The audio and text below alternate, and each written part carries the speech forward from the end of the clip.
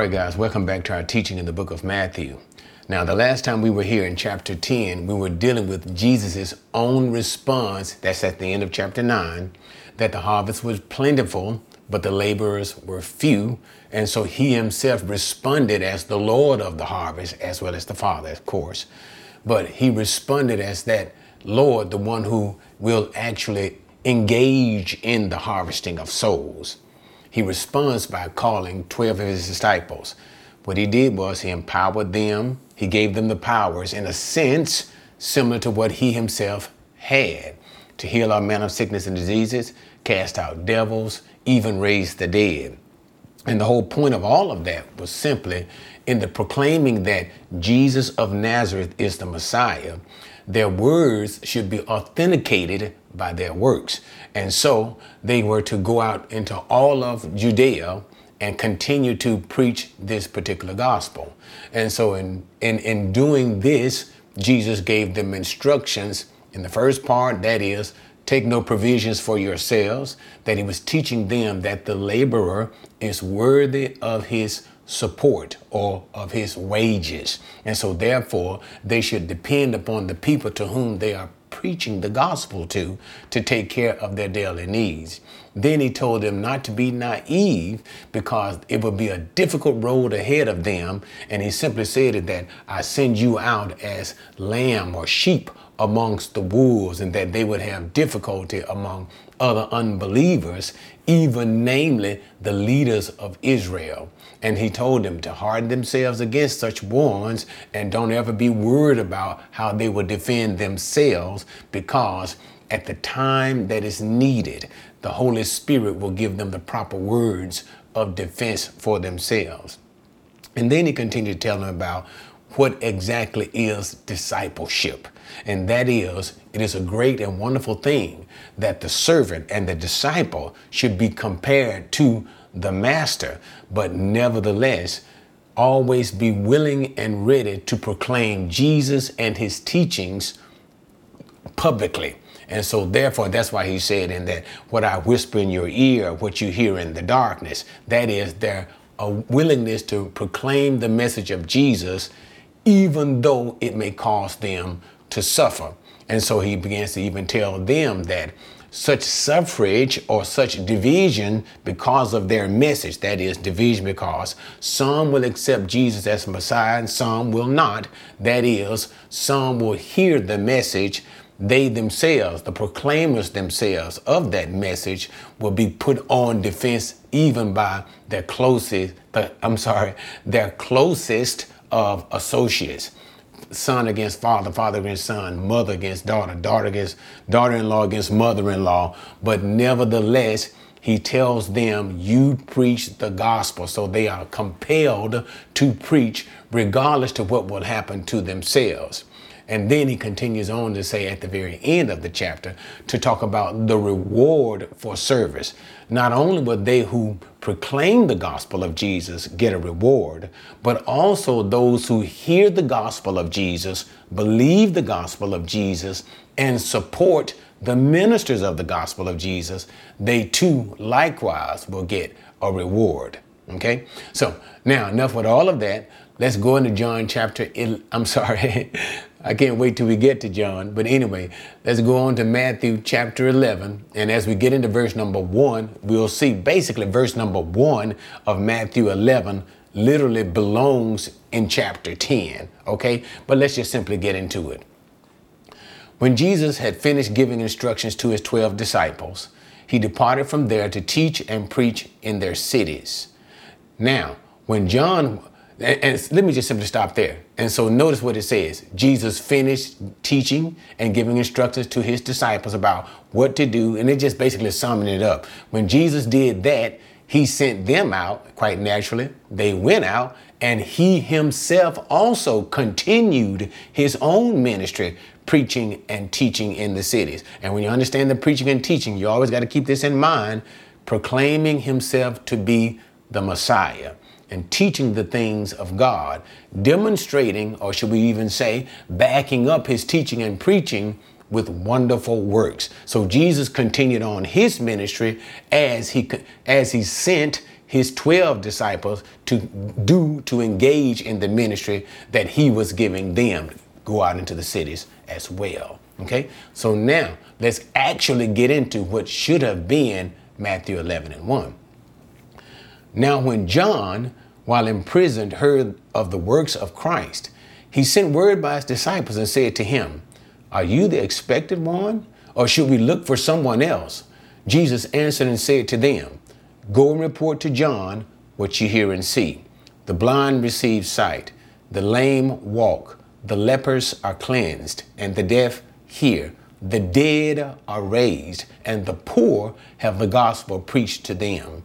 And blessed is he who does not take offense at me." Okay, so now we get to the issue of John. Remember that John has been imprisoned, and all because of Herod Antipas. In other words, John was preaching against Herod Antipas that he took his brother Philip's wife while Philip was still alive. So therefore, this became adultery.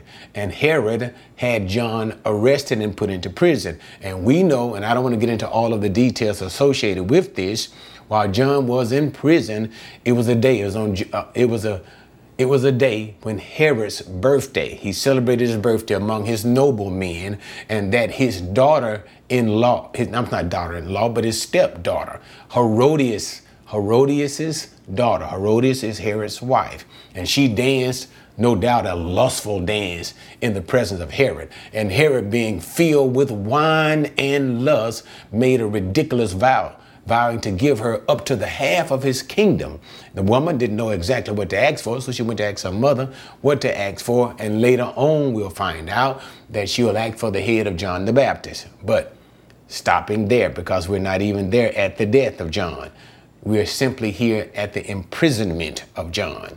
So John has sent some of his disciples to Jesus, and his disciples of Jesus, John's disciples, had been with Jesus, watching Jesus, and listening to the message of Jesus. So they take this message back to John and report on the things that Jesus has done. John is in prison, and so John is therefore confused. Now, let me help you understand the nature of John's confusion. Remember when John first began to teach and preach to the people, even specifically to leaders of the people, to the Pharisees, okay? And John was asking them, and said, "Who warned you to flee the coming wrath?" Now, take that. Who warned you to flee the coming wrath of God? Bring fruits worthy of repentance. Do not think to yourselves that you can say that simply because you are Jews that you will enter the kingdom of God. God is able to raise up from stones people for his name's sake, okay? And then John began to talk about the Messiah and the work of the Messiah. And in that preaching of John the Baptist concerning the work of the Messiah, remember what he said? His fan is in his right hand, and therefore he will judge his people. In other words, long story short on this one too, guys, John preached that when the Messiah would come, he would bring judgment for all the people, that is, his own people, the Jewish people first. That judgment, of course, will extend to the rest of the world as he brings in the kingdom of the Messiah. So John's preaching basically said this: I am going to point out to you guys who the Messiah is. And when I point him out and he begins his ministry among the people, I suggest that you repent, because his ministry will be a clean up ministry. It will be a ministry that brings judgment. And in his ministry, he will determine who will enter the kingdom and who will be rejected from entering the kingdom. Okay, so the preaching of John's ministry concerning the Messiah was basically one of judgment. So John's problem is this: since Jesus' baptism, remember, it is when Jesus was baptized that God pointed out to John definitively, remember the dove, the Holy Spirit as the form of a dove resting upon him. Definitively, identifying Jesus as the Messiah. And then after Jesus is 40 days in the wilderness being tempted. So when Jesus began his ministry, it was completely different than what John expected. John expected Jesus to begin to clean up and to start judging. But Jesus did not do any of these things. So as John was in prison and his disciples were reporting to Jesus all the things that he was doing, John became confused because John here, remember, he is the forerunner. He is the one who is divinely called to go before the Messiah. If John should be anywhere, it should be at the side of Jesus, not imprisoned by the wicked. So John is wondering, what in the world is going on? I've been telling people that you are going to come and bring judgment, but you're not bringing judgment.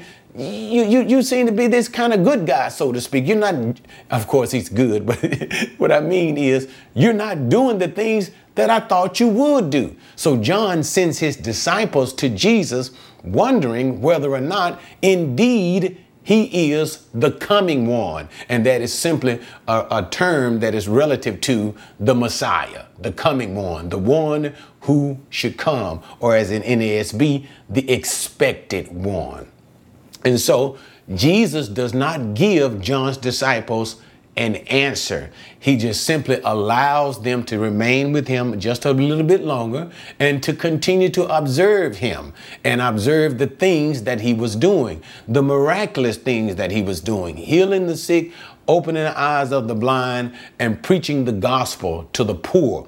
In other words, the things that Jesus is doing are only the things that the Messiah could do. And it predicts, the scriptures predict, that is Isaiah 61 predicted that the Messiah would do these things. So after Jesus allowing John's disciples to witness these things, he says, now go back to John and tell him the things you have seen with your own eyes, and tell John, blessed is the one who is not offended in me. So therefore, the disciples of John were to go back and give John that pointed message of Jesus in the fulfilling of Isaiah 61. And I'm not going to get into that with great detail, as Jesus himself went into his own hometown and read partially from the passage of Isaiah 61 in the coming of the Messiah, that he heals the sick and all of those other things mentioned beforehand. And then he says, just because you don't understand how things are done, just because, John, things are not done in the way that you have preached that they will be done, they will be done. I, Jesus, the Messiah, will do that. I will bring in judgment, but not now. You are just confused as to the manner of the timing. That is, when Jesus began to do the things that John preaches about, it would be in his return or in his second advent. But Jesus simply says, having seen the things that I have done, relax and continue to believe that I am the Messiah. Do not be offended because it didn't happen in the way that you assumed it. And let me just take an aside, and I'm going to try not to do too much preaching. That's what some of us need to do. We need to realize and understand that the Word of God, God's own working, is according to His will, according to His wisdom, and according to the way that He and He alone has determined it. God did not bring us before Him as His counselors, asking us how we think it should be done. God administers the working of His plan throughout the universe according to His will and His will alone. And sometimes we are confused. Sometimes we need greater enlightenment. We need to come into understanding. We need to submit ourselves even to the wisdom of others, that we may learn from them instead of getting a nasty attitude. And that's the very thing that John the Baptist did not do. He died as a believer, and his faith in Jesus remained unshaken. So we need to be careful, because there's much to understand about God. Well, first of all, we'll never understand about God, because we can only way to understand about God, you must be a God. In order to understand the infinite, you must have infinite capacity. The one thing that the scripture teaches concerning us, we are finite, the very opposite of infinite. We'll never understand it all. We'll never understand all of God's word. Therefore, it is necessary for us to always submit, or should I even say, have a spirit of humility 24/7. But anyway, so Jesus ends it and simply says, tell John, you are blessed. Just hold on. Keep believing that I am the Messiah, even though there are some things you don't understand. Okay? So now John's disciples quite naturally go to John in prison and reports these things unto John. And now when Jesus, you can imagine, as others were listening or looking upon the interaction between John's disciples and Jesus, they began to think within themselves, is John kind of a little shaky here? Or is John kind of unsure that the one he himself has pointed out to be the Messiah is the Messiah? Is John slipping? And this is when Jesus comes to the defense of John the Baptist in our next section. As these men were going away, Jesus began to speak to the crowds about John. What did you go out in the wilderness to see? A reed shaken by the wind? But what did you go out to see? A man dressed in soft clothing? Those who wear soft clothing are in kings' palaces. But what did you go out to see? A prophet? Yes, I tell you, and one who is more than a prophet. This is the one about whom it is written, behold, I send my messenger ahead of you, who will prepare your way before you. Truly, I say to you, among those born of women, there has not arisen anyone greater than John the Baptist. Yet, the one who is least in the kingdom of heaven is greater than he. From the days of John the Baptist until now, the kingdom of heaven suffers violence, and violent men take it by force. For all the prophets and the law prophesied until John. And if you are willing to accept it, John himself is Elijah who was to come. He who has ears to hear, let him hear. I like that. Beautiful. So now let's look at what happened. As I was saying to you earlier, those on the crowd, no doubt listening to it, and Jesus comes to the defense of John, and he begins to say, concerning John the Baptist, John was no weak man. John was no petty man. John was no soft man. And I don't want to get into that. But boy, that I like that. I like that because I see myself in that same instance. Weak and soft. No, sir. Stand for what you believe in. Stand for Jesus, even when all men forsake you, when your family forsake you, your wife, your husband, your children. Boy, that John the Baptist could bring it on. And notice, as Jesus was saying here, no soft man, because John was the very opposite of that. Notice what he ate. Notice how he ate what? The honey and the locusts. Notice how he dressed, not in soft clothing, but he drove in the loins cloth of camel's hair. So John did not fit any parameter of such a one who could be this way today and that way tomorrow, some soft and indecisive man. And that's exactly what Jesus is saying about John the Baptist. If anything, don't you guys look at this particular situation taking place here in John's confusion. Do not mistake John's confusion to be John's indecisiveness or his wishy-washiness, because those kind of men are found in wishy-washy environments like the king's court. But let me tell you, as Jesus continues to teach, I will tell you, I say unto you who John is. He was, what did you come out to see? A prophet.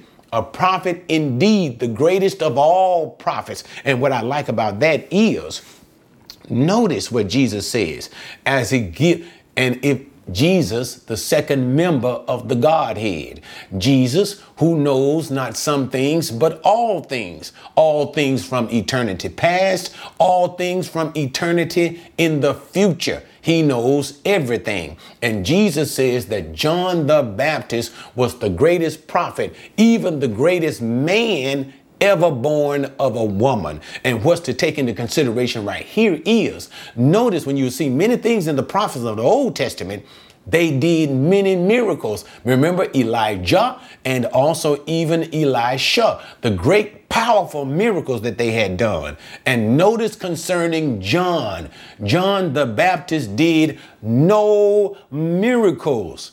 The power, the pure power of John came because John the Baptist was filled with the Holy Spirit even from the womb of his mother, and John's power came in his ability by God to preach.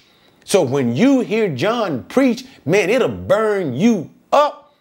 And John could not, it wasn't even necessary for John to do the miracles. His preaching was more powerful than anybody within itself. And John was not even, and if you let me make this comparison, and I don't want to be too harsh, John was not even like Elijah, who ran away. But John stood his ground. And so Jesus continued to say, he is the greatest prophet to ever lived, and yet he gives a comparison. And here's where Jesus begins to look forward. As the close of the Old Testament period, the period of the law and those under the law, and the opening of a New Testament period, or a kingdom under the Messiah, the new kingdom. Notice what he begins to say in verse number 11. Even yet, those who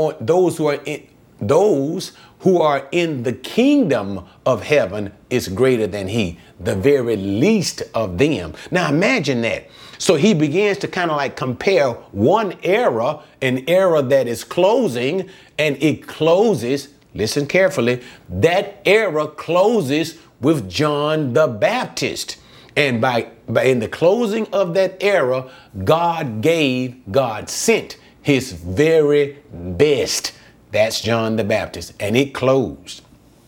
But with the beginning of the new era, the kingdom of heaven, even the least one, the very least one in the kingdom of heaven is greater than John the Baptist. That tells you how one era is so far greater than and distinct than the other. As the Old Testament era closes with this greatest prophet of all, the New Testament era, that is the kingdom of Messiah, opens with the very least in his kingdom being greater than the greater one in the closing of the old kingdom, which gives us or shows or indicates greater benefit. Those under Christ, greater benefit. And also let me throw in this particular caveat too, so you'll understand it. That's why John the Baptist must always be considered under the Old Testament, the Old Covenant. Why? Okay, I don't want to get into that with a lot of details, but from the simplicity of what Jesus is now talking about, the distinctions of two eras, the old and the new, or should I say the old versus the new. John is classified under the old, and so therefore John is Old Testament, and he died under the Old Testament, because remember, John died before Jesus's death, burial, and resurrection. You are considered to be New Testament when you are in the resurrection of Jesus. That's that New Testament age that is to come. Okay. But anyway, so nevertheless, then he gives this cryptic statement, and that's in verse number 12. From the days of John the Baptist until the kingdom of heaven suffers violence. And so notice you got to be very careful to interpret it. From the days of John the Baptist. That is from John's time in his preaching, not of all Old Testament days, not of our days, but from John's days. Notice, the kingdom of heaven suffers violence, and violent men try to take it by force. In other words, John the Baptist was withstood by the leaders of his day, those Pharisees who came to hear John preach and to teach. And John proclaimed that the Messiah was standing amongst them, that John would point out Jesus of Nazareth as the Messiah. And what did the leaders do concerning John? They resisted both John as well as his message, and they came against John by force. They came against the message of John by force. They resisted that with everything that they had. And this is what Jesus is saying in a cryptic way.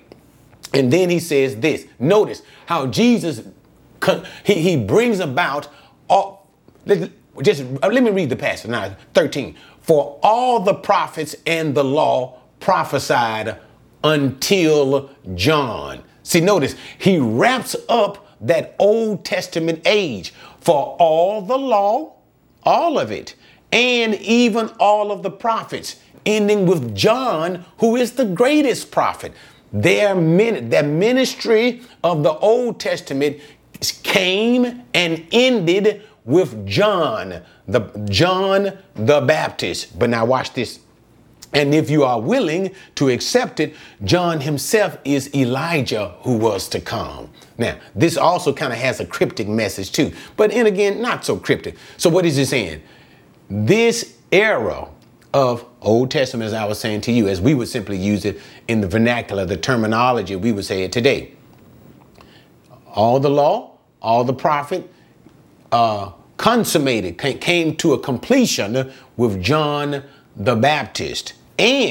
But what did John the Baptist do? What was his whole function? John's function was to point unto Christ. Remember, as he simply said, behold, I send my messenger ahead of you. Malachi, 3:1, and then again, Isaiah 40. John, who prophesied the way unto the Messiah. This is one of the things that made John the greatest of all prophets. And as John pointed the way unto the Messiah, if the nation of Israel, if the people of Israel were to heed John's word, his word about what? This Jesus is the Messiah. If you receive that, then the kingdom of God would come. If the people would receive Jesus, they would receive the kingdom of God, and John the Baptist would fulfill the role of Elijah the prophet, because the Malachi also says, I believe it's in Malachi chapter 4, Malachi also said, I will send Elijah the prophet before you, before that great day, before the coming of the Messiah. So what he was literally saying was, if you believed and listened to the message of John the Baptist, receive me, Jesus, as the Messiah, there would no longer be the need for the coming of Elijah again, because John would serve in this capacity. And that's what he was simply saying. John would serve in the role of Elijah, because he would turn the hearts of the fathers to children, and everybody would be prepared for the coming of Messiah, because it was always stated in the Word of God, and it was a firmly held Jewish belief that before the kingdom would be established, Elijah must come back first. And this is what happens in Matthew 17. Remember, at the transfiguration of Jesus, whom did you see? Moses and Elijah speaking with Jesus. Okay. And then the disciples kind of confused. They went away. Moses and Elijah went away. The disciples said to Jesus, didn't you say that Elijah was to come first? And once again, Jesus relates to what? John the Baptist. He said, indeed, Elijah must come first. He said, but John the Baptist could have served this mission if the people simply had believed his message and believed in me as Messiah. Okay, so that's the whole point of all of that, even though Jesus said it that point in a cryptic way. And that's why he says, he who has ears to hear, let him hear. This is not only a willingness to hear, but this is also an understanding of Jesus's words. So when he says you got an ear to hear, you desire to hear and believe Jesus' preaching, even John's preaching, but also here you do understand what Jesus is saying. And that's what he means by that. All right. So now let's go to the next section.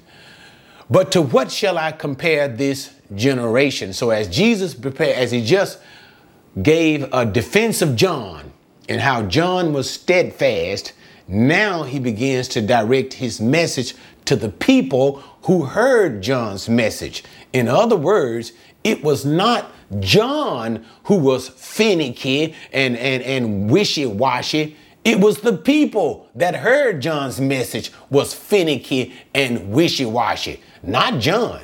So let's go again. But to what shall I compare this generation?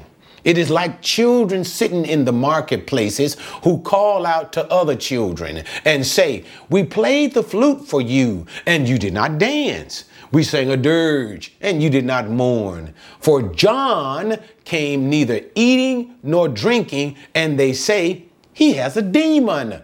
The Son of Man came eating and drinking, and they say, behold, a gluttonous man and a drunkard, a friend of tax collectors and sinners. Yet wisdom is vindicated by her deeds.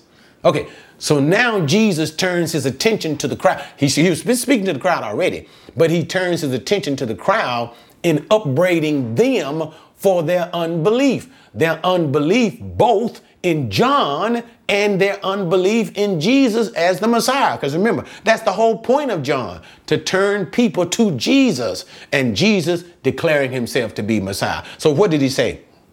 He said, let me tell you about this generation. He said, how can I compare it? So he begins to compare it. As children in the marketplace, he gives two things. He says, notice one, and okay, slowing it down.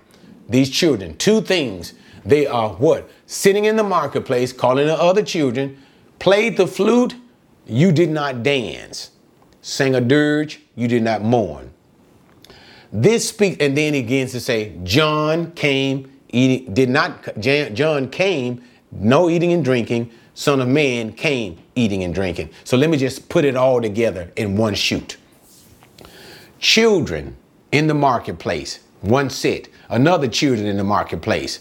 One group of children, they're singing and playing music on the flute. And by them singing and playing music on the flute, they expect the other children hearing this joyful music to dance. But those children did not dance. And then, okay, fine, let's switch it up. Let's begin to sing or do the voice of a funeral dirge, a funeral mourning song. And now what he said, we're expecting those children to do. We expect them to mourn. So his point is that the stylistic message of John the Baptist and Jesus were both very different.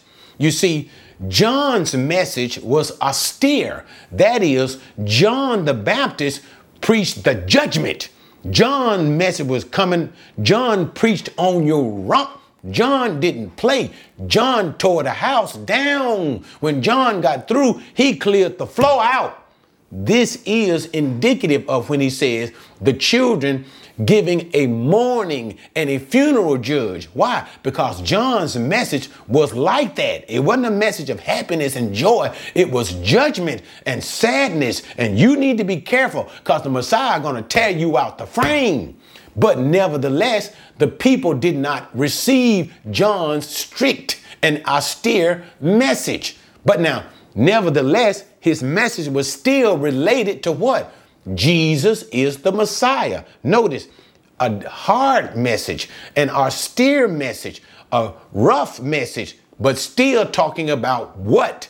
Jesus the Messiah and what he will do. Now let's look at the second point. Jesus is preaching. Jesus compared his preaching as when you are doing the dancing, the children playing the flute. So you play the flute, that's Jesus preaching.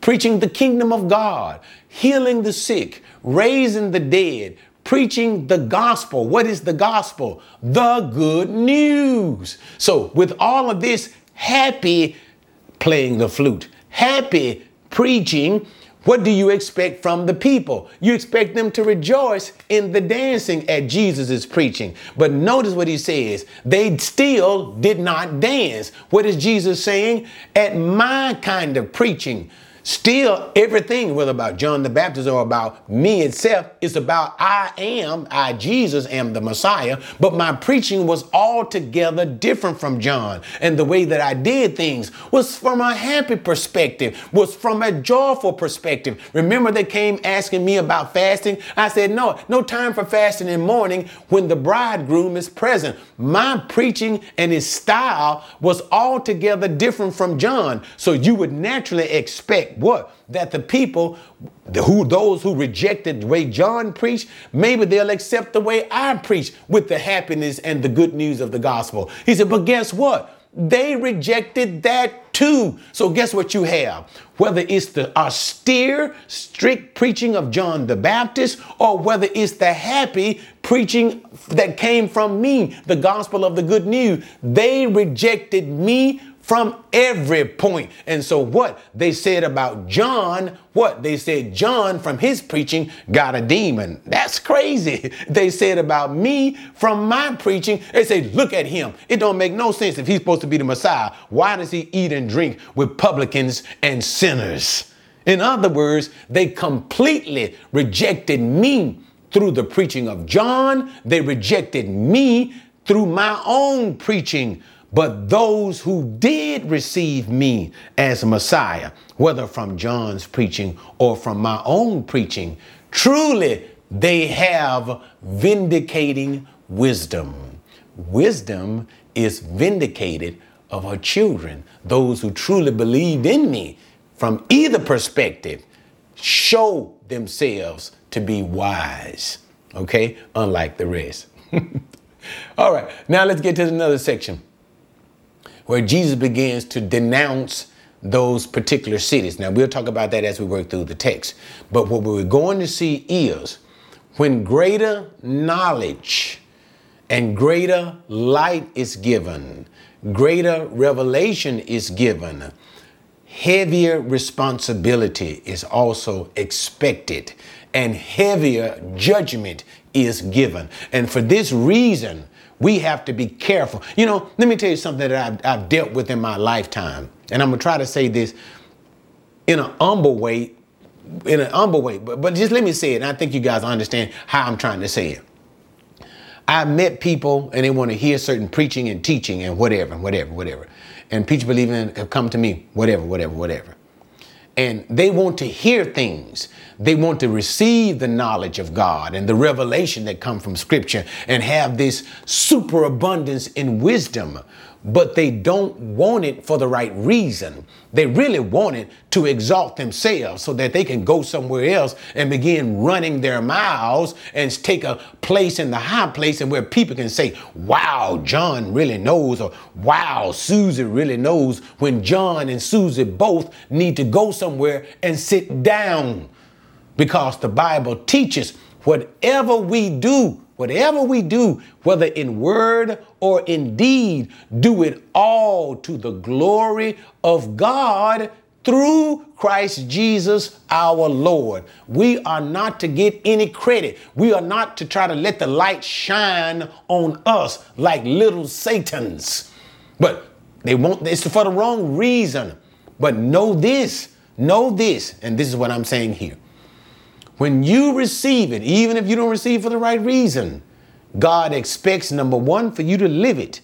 And if you fail to live according to that knowledge you were seeking, that knowledge that you received, if you fail to live accordingly, your judgment will be twice as bad as the one who never heard it whatsoever. And that's what Jesus is about to say. So I say unto you, listening even to me, be careful of desiring knowledge. Be careful of desiring wisdom, for failure to live accordingly will bring a worse judgment on you than the joker who never heard it before.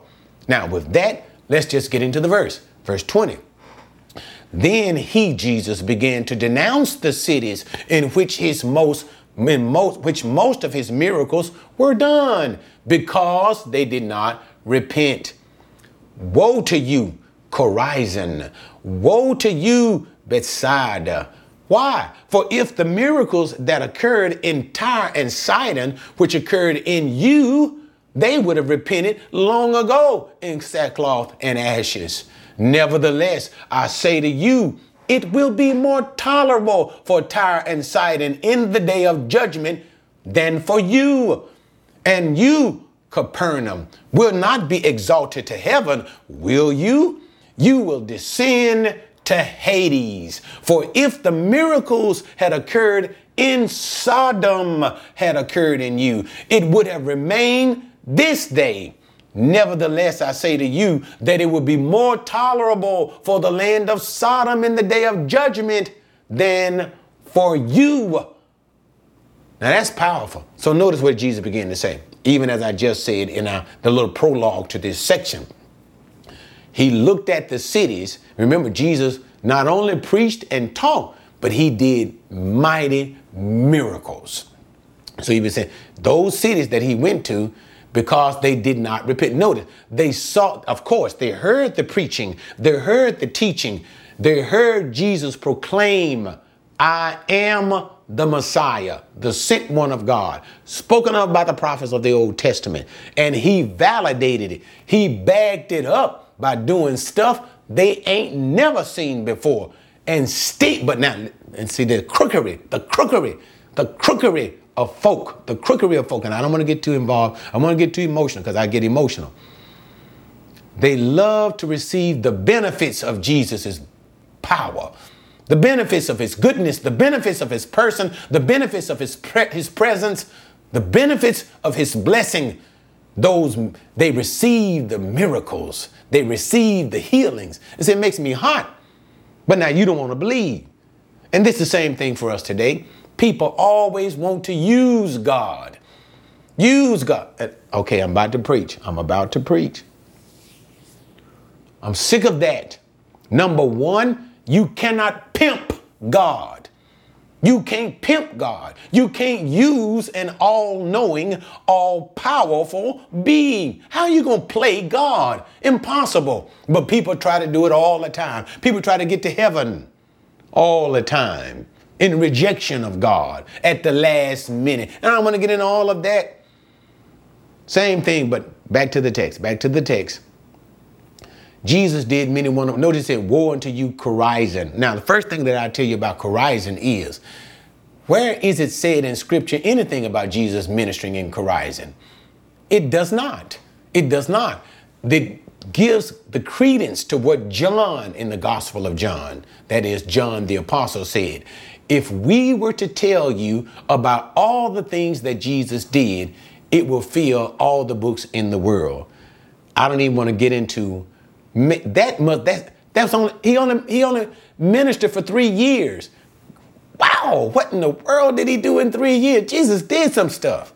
But by the mention of Chorazin, it simply goes to say, and remember this, guys, it is important to remember, none of the gospel writers, when they record the miracles and the wonders of Jesus, none of them are telling you all. So if you put it all together, they are simply selecting certain miracles. They are selecting certain things that Jesus did to tell their story. That's all. They are not in no way, form, or fashion trying to tell you everything. So that's the end of that. That's what Chorazin teaches us, that Jesus did many things in places that were never spoken of in the scriptures. He mentions Chorazin and Bethsaida. okay? Basically near the seashore. And these are Jewish cities. That's what's important to remember. That's what's important to remember. These are Jewish cities. But notice the comparison that Jesus gives. For if I did the miracles in Tyre and Sidon, these are Gentile cities that I did in you, they would have repented long ago. And notice what he says. If I had did the miracles that I did in Tyre and Sidon, in Gentile cities that I did in you Jewish cities, they would have repented. That is, they would have heard my message and believed in my Messiahship. They would have believed in me. Now, by the saying of, see, that's what I like. He did no sin, that is Jesus, and there was no deceit found in his mouth. Lord, let me be like that. I'm not. I want to be that way in totality. No deceit. He told you just like it was, and he told you just what he thought. What you need to see is by him comparing, and he's going to do this again, Chorazin and Bethsaida, Jews to Gentile. These Jews that Jesus is speaking to, their nostrils are beginning to flare. And the anger, you can see, oh my goodness, how dare you say, Jesus, how dare you tell us, the covenant people of God, the chosen people of God, how dare you compare us to Gentiles, even to say that Gentiles are going in the kingdom of heaven and we won't. That is, they would have believed in your Messiahship. How dare you, Jesus, compare us to Gentiles? But notice what Jesus says. Nevertheless, it would be more tolerable. Notice, tolerable for Tyre and Sidon. Tyre and Sidon never heard Jesus preached. But guess what? Bethsaida and Chorazin, they heard Jesus preached and they saw the mighty works that Jesus did. He says it's going to be more tolerable for them in the judgment. Again, notice, judgment is not always the same. Judgment is measured. It is measured in accordance to light and revelation. Again, as Jesus will later on say, he who knew his master's will and yet did not do it shall be beaten with many stripes. So notice, these Gentile cities going to have greater mercy from God than Jewish cities. These, notice here, Chorazin and Bethsaida. Why? God comes, well, actually it's going to be Jesus. You had an advantage that they did not. You actually saw me. You actually heard me. You experienced the mighty works that I did, and yet you did not believe, yet you rejected me. So therefore, in the judgment, in the resurrection from the dead, they will be judged more severely than those who never heard, even those Gentiles. And now Jesus raises it to another level as he continues. Notice what he begins to say. And you, Capernaum, and remember now, Capernaum was the home base of Jesus. Capernaum was the home base. This is where Jesus did many of his mighty works. You note, and they would naturally have an expectation. Notice, oh, it's going to be well for us. So Jesus said, you will not be exalted to heaven, will you? Are things going to go well for you like you think just because I was there? Just because my headquarters was there? Just because I made this my base of my ministry, you think just because of me simply being there, it's going to work well for you? He says, let me compare you to Sodom. Remember again, Sodom is a Gentile city. But notice this now. Notice this. But not only was Sodom a Gentile city, but according to scripture, of the wickedest cities of all was Sodom. This is inclusive, Sodom and Gomorrah, that whole idea. Jesus simply calls it Sodom. Of the wickedest of city was Sodom. How wicked was Sodom? It merited, it deserved the very judgment of God for its wickedness. Now notice what Jesus is saying. You think Capernaum, you're going to be in good shape in the judgment. But you are going to fare far worse than the city who actually received judgment. The wickedest city taught of all in Scripture. A Gentile city, Sodom. Why? Because if I had done the same thing. Now look at the mind of God. Look at the mind of Jesus exercising now that divine knowledge. If I had done the same thing in Sodom that I did in you, Capernaum, what happened? Instead of Sodom being destroyed, it would be here to this very day. You'll be able to look at Sodom and it's still there. So notice, and boy, can you imagine these Jews, especially the leaders, the Pharisaic leaders, thinking themselves to be righteous and being compared to Sodom. Wow, they are hotter than a 6-shooter. But once again, let me tell you guys something. Jesus told you just like it was. May we all, as God's disciples, as Christ's disciples, do the very same doggone thing. We want to save people. We want people to come into the knowledge of the kingdom of God. But we don't want to do this at the expense of the truth. If you're going to truly participate, notice what I said, participate in people's conversion, coming to Christ, you must and you need to tell folk just like it is. Don't be nasty, but don't sugarcoat it. Tell them the truth, as Jesus said, even concerning himself, because this is what it's all about, Jesus himself. You will know the truth, and that truth shall set you free. Truth in broad application and truth in the narrow application. That is to the person of Jesus. But we're not going to get into that. Tell them like Jesus would tell them. And then again, he ends it by saying it would be more tolerable for Sodom in the judgment than for you, Capernaum. So again, the whole point is when greater knowledge, light, and revelation is given to a nation, to an individual, to a person, you are held to a higher level of responsibility. You must act in accordance to this knowledge, or otherwise your judgment will be even more severe. So I say this on a practical basis. Let's just be real about it. And I say this to my own church family. When I teach and preach, and I say this now to you, this community on the internet, you come and you hear the preaching, say, I like it, okay, fine. Be careful not to let it go in one ear and come out the other. Because what does Jesus say? When greater light and greater revelation is given to you, I expect more from the day that you heard it. I expect more from you that very day.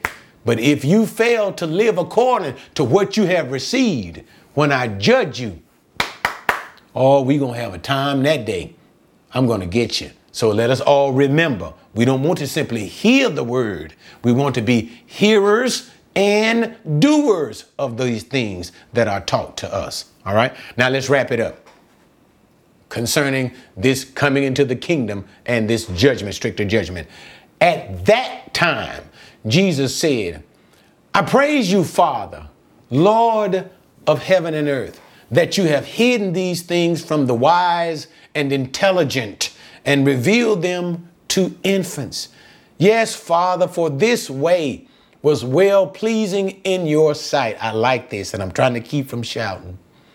All things have been handed over to me by my Father, and no one knows the Son except the Father, and nor does anyone know the Father except the Son, and anyone to whom the Son wills to reveal him. Come to me, all you are weary and heavy laden, and I will give you rest. Take my yoke upon you. Learn from me, for I am gentle and humble in heart, and you will find rest for your souls. For my yoke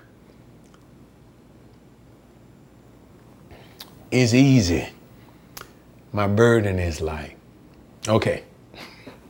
He always gets me with that part. So notice what he says. As he begins to rebuke the people, because notice, keep everything in context, saint. Keep everything in context.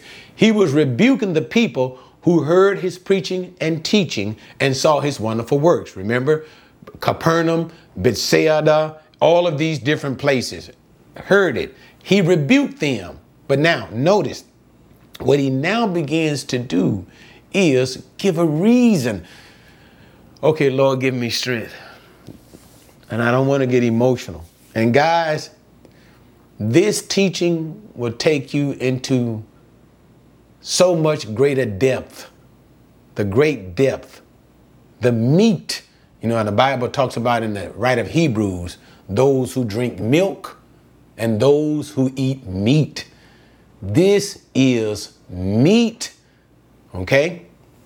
So what Jesus is doing here is, so let me explain it.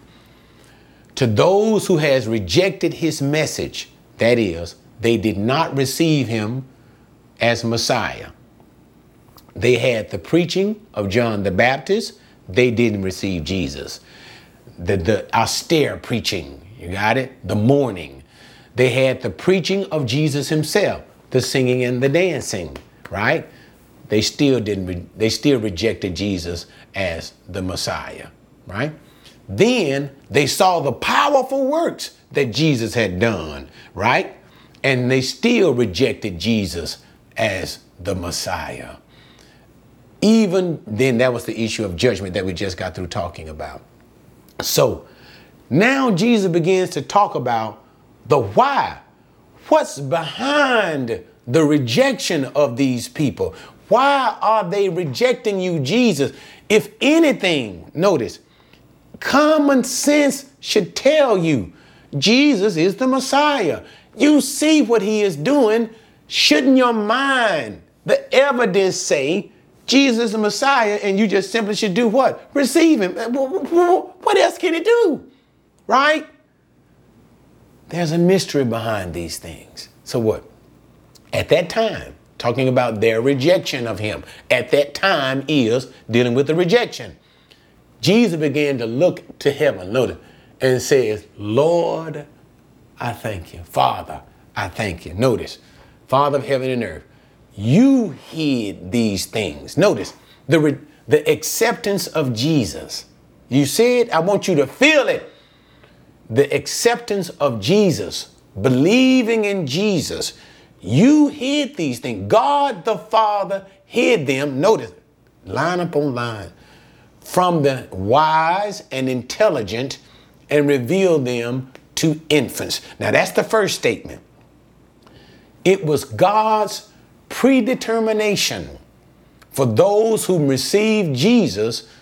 It will not be the wise and intelligent, those who consider, and you're going to see how this is a slap in the face of the Pharisees, the Sadducees, the lawyers, and the scribes, because they considered themselves to be what? Wise and intelligent. If anybody knew, they considered themselves, the rabbis and the Pharisees of that day, they considered themselves to be wise and intelligent. But notice, these were the very ones who rejected Jesus, the ones who should have known Jesus, the ones who should have received Jesus. But notice this, why in all that Jesus is doing, why aren't the smart people receiving Jesus? He says, because God did not choose them to receive Jesus. It was God's will to reject. It was God's will to reject the so-called smart folk. And whom did God choose to hear the message of Jesus? Whom did God choose to believe in the miracles? Stay in context of Jesus. Infants. What does Jesus mean by infants? The unlearned, or in other words, the humble. Those who humble themselves. This goes all the way back to the Beatitudes, the blessedness. Those who are blessed in Matthew chapter 5. Who are the ones who are blessed? The ones who know they have need, the ones who desire for righteousness, who don't say, I don't have it, and the ones who humble themselves. These are like children. This is what Jesus is talking about. God the Father predetermined those who will hear the message of Jesus and believe the message of Jesus, the low, the humble, and the unlearned. And that's exactly what Jesus is trying to say. It was the will of the Father to bypass smart folk. And now the reason why this gets me emotional, it gets me really emotional, is because you cannot beat us wanting to be smart. We want to act like we know something. We have no humility, even in the face of people who even have greater knowledge. We don't want to hear. Well, now, I don't know about all that. I've been taught. Well, this is what I believe. Ain't nobody asked you about all of that. What does the scriptures say? And the Bible continuously say to us, humble yourself. Those who humble themselves shall be exalted. That is, they receive blessing from God. And those who exalt themselves, and I'm sick of it. And hello, Lord. Everybody knows something. Everybody knows Jesus. Everybody knows the Bible. You know what you can tell the average person? Nothing. Nothing. They've seen it. They know it. They've experienced it all. And I can learn the Bible on my own. I can read the Bible. I hear that kind of garbage all the time. There is no humility. And it's not about being humble to a man. Man is nothing. What does Paul say in Galatians 6 and 4? If a man thinks himself to be something when he is nothing, that includes the doggone preacher. He made a fool out of himself. It ain't about that. It is about having an humble spirit and an humble heart before God. Lord, teach me. It is like being the Ethiopian eunuch to Philip. How can I know except some man teach me? It is about having a spirit of humility. What has Matthew just said? Jesus. He says God skips over smart people, wise people, and folk who think they know something. So therefore, now this me to you. You say to yourself, I am nothing. I know nothing except what you tell me. All I am is because of you. All I will be is because of you. All I know is because of you. You, Lord, are my everything. And I mean this from my heart. My Jesus and him alone is my everything. God hates pride. Paul will tell you later on in 1 Corinthians chapter 1, God don't fool with arrogant folk. God saves humble folk. But anyway, we dealt with that principle. Now let's just keep going on. Notice what Jesus said concerning skipping over folk who think they know everything. Yes, Father, for this way, that is, skipping over the know-it-all folk, skipping over the big-time folk, skipping over the folk who think they spiritually in good shape. I'm in good shape with God. Yes, Father, this way, dealing with the humble folk, was well-pleasing in your sight. God likes the humble. You see it now? Therefore, if you have not repented, and if you have a spirit of pride, most likely you do, because it's in us all. It's in us all.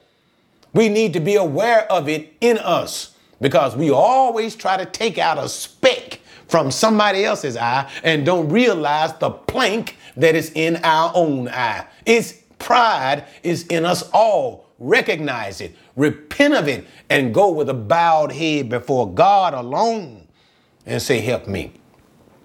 Because this is what? Pleasing in the sight of God.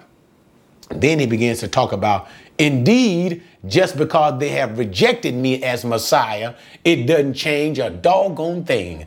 I am the Messiah, whether they believe me or not. That's verse 27. All things have been handed over to me by my Father. I am the Messiah, and he has given all things into my hand. But notice something now. Now, here's the second principle that Jesus is about to teach. And I'm going to wind it down because it gets long. But it's a powerful principle. Powerful. But notice what he begins to say. I'm going to break it down. Watch this.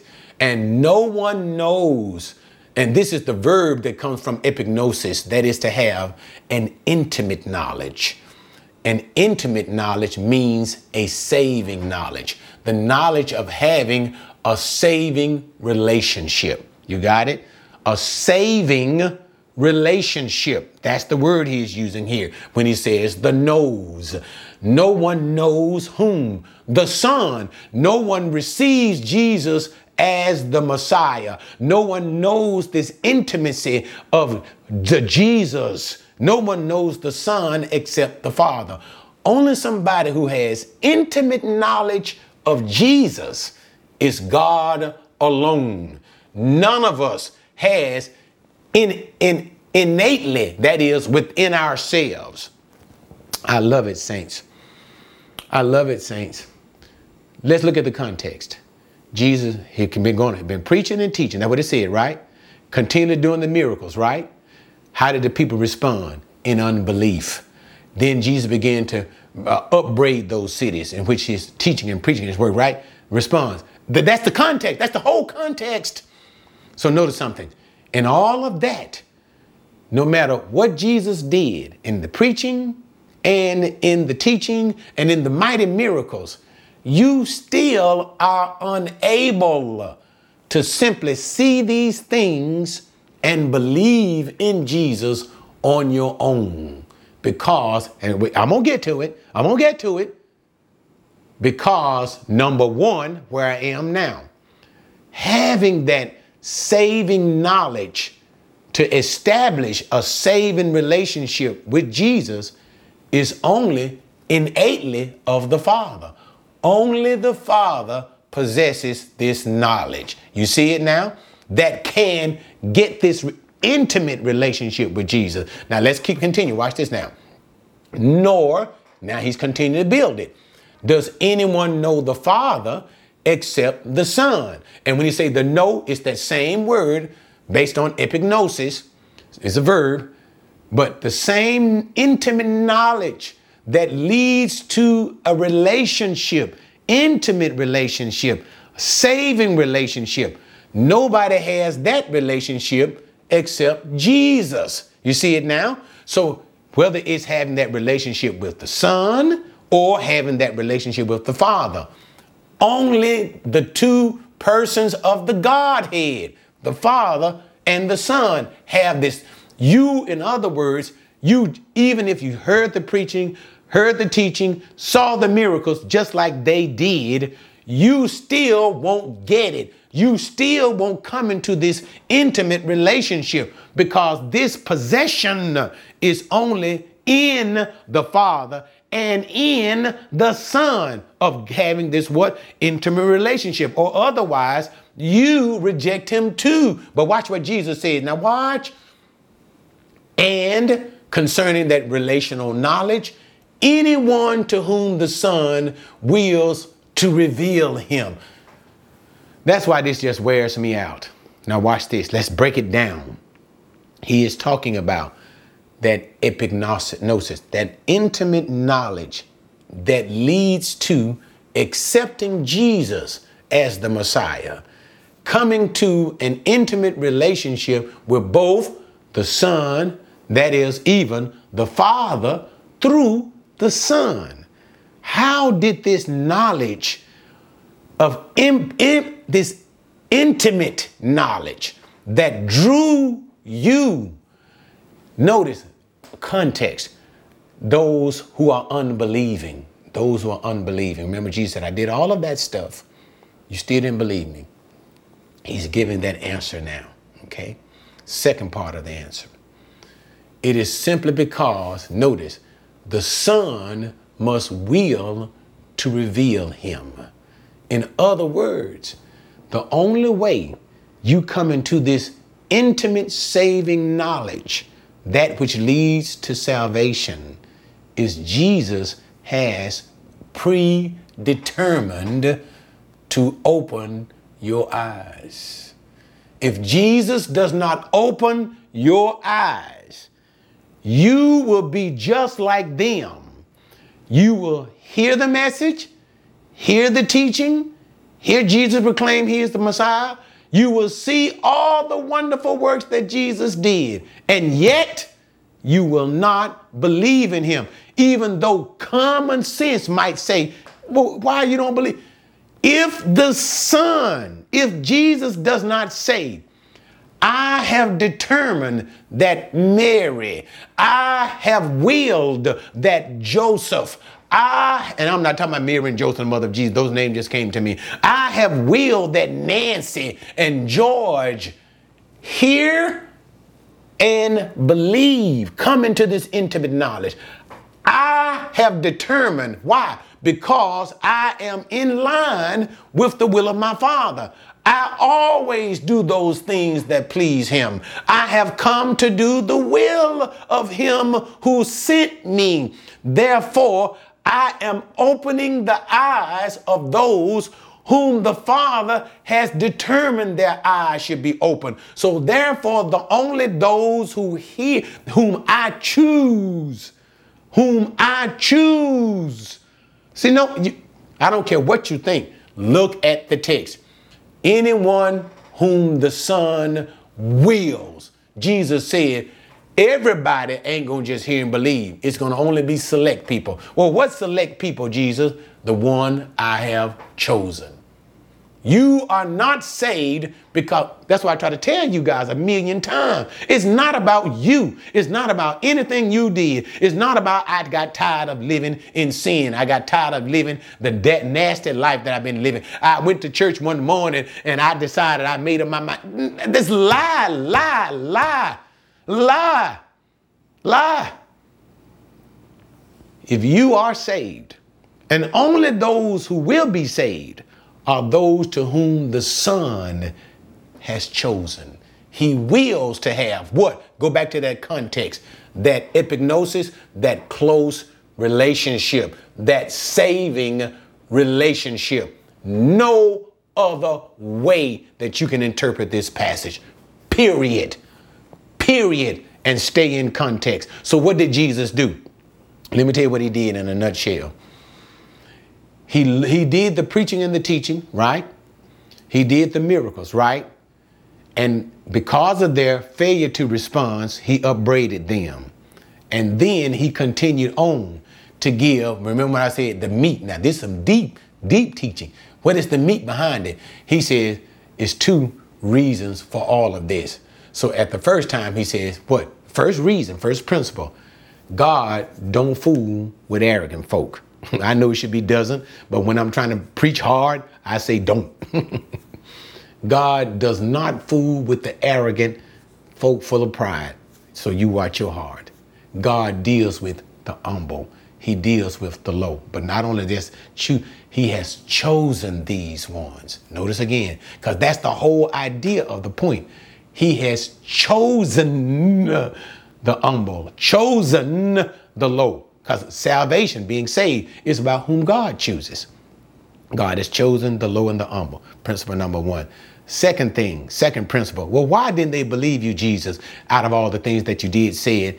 Why didn't they believe you? He said, because it was not the divine will for them to believe. Why? The only way you can have this knowledge, this relational knowledge. Remember that word? That's why I told you that word, epignosis, the verbal. It's because the Son has to will it. Nobody knows the Father but the Son in this way. Nobody knows the Son but the Father in this way. And the only somebody who's going to come into this saving knowledge, notice, believing that Jesus is the Messiah, is whom he has willed it, whom he chooses to know. You got it? So therefore, those who come to the saving knowledge of Jesus and believe in Jesus as the Messiah, whether the Jews of his day or people in our day, are those who have been predetermined and pre-chosen by Jesus to believe. Why? Of yourself, you cannot do it. And notice what Jesus says unto the Father, for this is what was pleasing in your sight. And let me give you an answer to why it's pleasing in God's sight to do it this way, saints. And it's recorded in the scripture, even in 1 Corinthians and even in other places, that in whatever we do, let us all give glory to God. No man boasts in himself or boasts in another man. So whether in work, or whether we say something or do things, God receives glory, all the glory. As it is written, he who boasts, let him boast in the Lord. If you're going to say something good, it's going to all be because of what God has done, not because you changed your mind. It ain't about your mind. It is God who has chosen you. So guess what you're going to do? Give God the glory. Okay, so with that sense of those who have been chosen by God, those who have been chosen by the Messiah, he simply says to them, now what? Because many going to reject, but those who will come to him are chosen already. Come to me, what? All who are weary and heavy laden, I'll give you rest. Now, there are two ways to look at this. The first way is the expansive way. Heavy laden with sin, heavy laden with their spiritual inadequacies. Again, Matthew 5, the Beatitudes. Heavy laden because they realize that there is nothing that they can do to save themselves. Come to Jesus. He is the only one who can save. Okay, that's one, broad. But the more direct way of what Jesus is trying to say here is not just in that expansive way. Jesus being a little bit more direct. He is speaking to those who have been hearing the teachings of the Pharisees, the scribes, and the lawyers. You have to remember, guys, taking all the teaching that we do.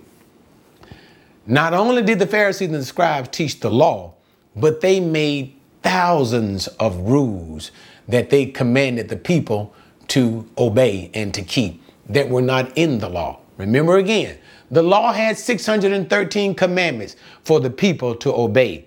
When the Pharisees got through with it, they're going to expand it by thousands. So imagine load compared to load. The load of Jesus would be the load of the law, 613. Look at it in a sense of pounds, 613. And the load of the Pharisees, thousands of pounds. So now, which load is easier to bear? The load of Jesus in strictly obeying the commandments of the law, or the load of the Pharisees obeying the law and 1,000 other rules that they made up? So that's what Jesus is trying to say. And that's why when we get into chapter 12, dealing with the Sabbath, as I have already told you guys, the law of Moses gave rules concerning the Sabbath. But the Pharisees gave thousands of other rules concerning it. Man, they just added rule upon rule upon rule upon rule. So you're going to see what Jesus, the example here of the load of Jesus compared to the load of the Pharisees. So that's why Jesus says, come to me and now listen to the teachings of the Messiah. Because in comparison to the teachings of Jesus, the Messiah, it is very different from the teachings of the Pharisees with all of those additional rules. And so that's why he continues to say, take his yoke. That means be bound like animal yoke, like an oxen bound under a yoke. Take his yoke upon you. The yoke is the commandments of Jesus. And in Jesus' time, the commandments of the law. Comparison to the yoke of the Pharisees.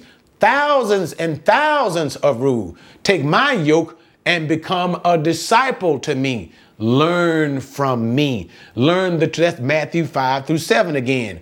You have heard that it was said unto you, Pharisees, scribes, and the lawyers, when them and all of their rules.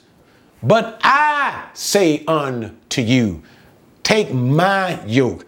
Take my teachings and learn from me. Why? For I am gentle, humble in heart. You find rest for your soul. My yoke is easy, my burden is light. Instead of the Pharisees with thousands and thousands of rules that nobody, and even they themselves, don't even keep. Yoke yourself with my rules, because I, unlike the Pharisees, am merciful. I, unlike your teachers, are humble of heart. And I, unlike your teachers, in trying to keep their rules, you can keep them. You can find peace and rest for your soul in me over against them. Why? For my yoke is easy. My teachings, comparison to them and the many rules, is easy, and my burden, what I put upon you, is light in comparison to what they put upon you with the many rules and legislation that the Bible did not say. Their yoke is heavy. Okay. I know it was long. It's always long when we do one chapter. But guys, thank you for joining me with that. And the whole bottom line is what we were looking at is Jesus in his continued teachings and his ministry, and as a whole, how they rejected Jesus, but even in a more glorious sense. Why they rejected Jesus? Because it was not God's will. Why? God's determination was for the humble of heart and for those whom he has chosen to hear and believe the message of Jesus. And for those who have chosen Jesus by the foreordained will of God, listen to his teachings and his teachings only, for they and they alone, the teachings of Jesus alone, provide rest for your souls, not the teachings of your church. They don't provide rest for your souls. That is the teachings in addition to what the Bible says. You know, I've heard so many things. Let me just give you an example. Let me give you an example. Christian people should not drink. That's not found nowhere in the Bible. The Bible only says, do not be drunken with wine. That is, never drink so much wine that it influences your behavior. Christians are indeed allowed to drink. It is no place in there where it's not said that. But churches will establish rule upon rule where you can't do that. And I can even go, I better stop right there, because some of you guys probably pass out. But rules upon rules, burdening people with their rules. And Jesus says, that's not what I have given you in the scripture. Come unto me. My followers, listen to me. My disciples, obey the teachings that I alone have given you. That is the teachings of Christ, the apostles and prophets of the New Testament. That which is found in scripture and scripture alone. That and that alone. Everything else, you got freedom to do. You got freedom to do. But they bind you. They load all these other teachings upon you. Okay, enough. But that's chapter 12.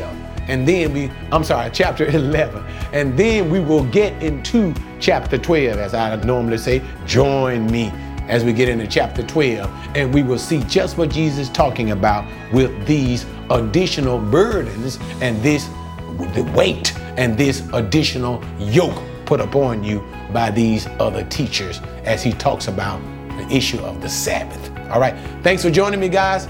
See you next time. And remember, the Lord bless your heart. Lord touched your heart. These teachings are a blessing to you. Support this ministry. See the link in the description. Send a donation. Become a monthly partner. Help me bring these teachings to you. In Jesus' name. See you next time.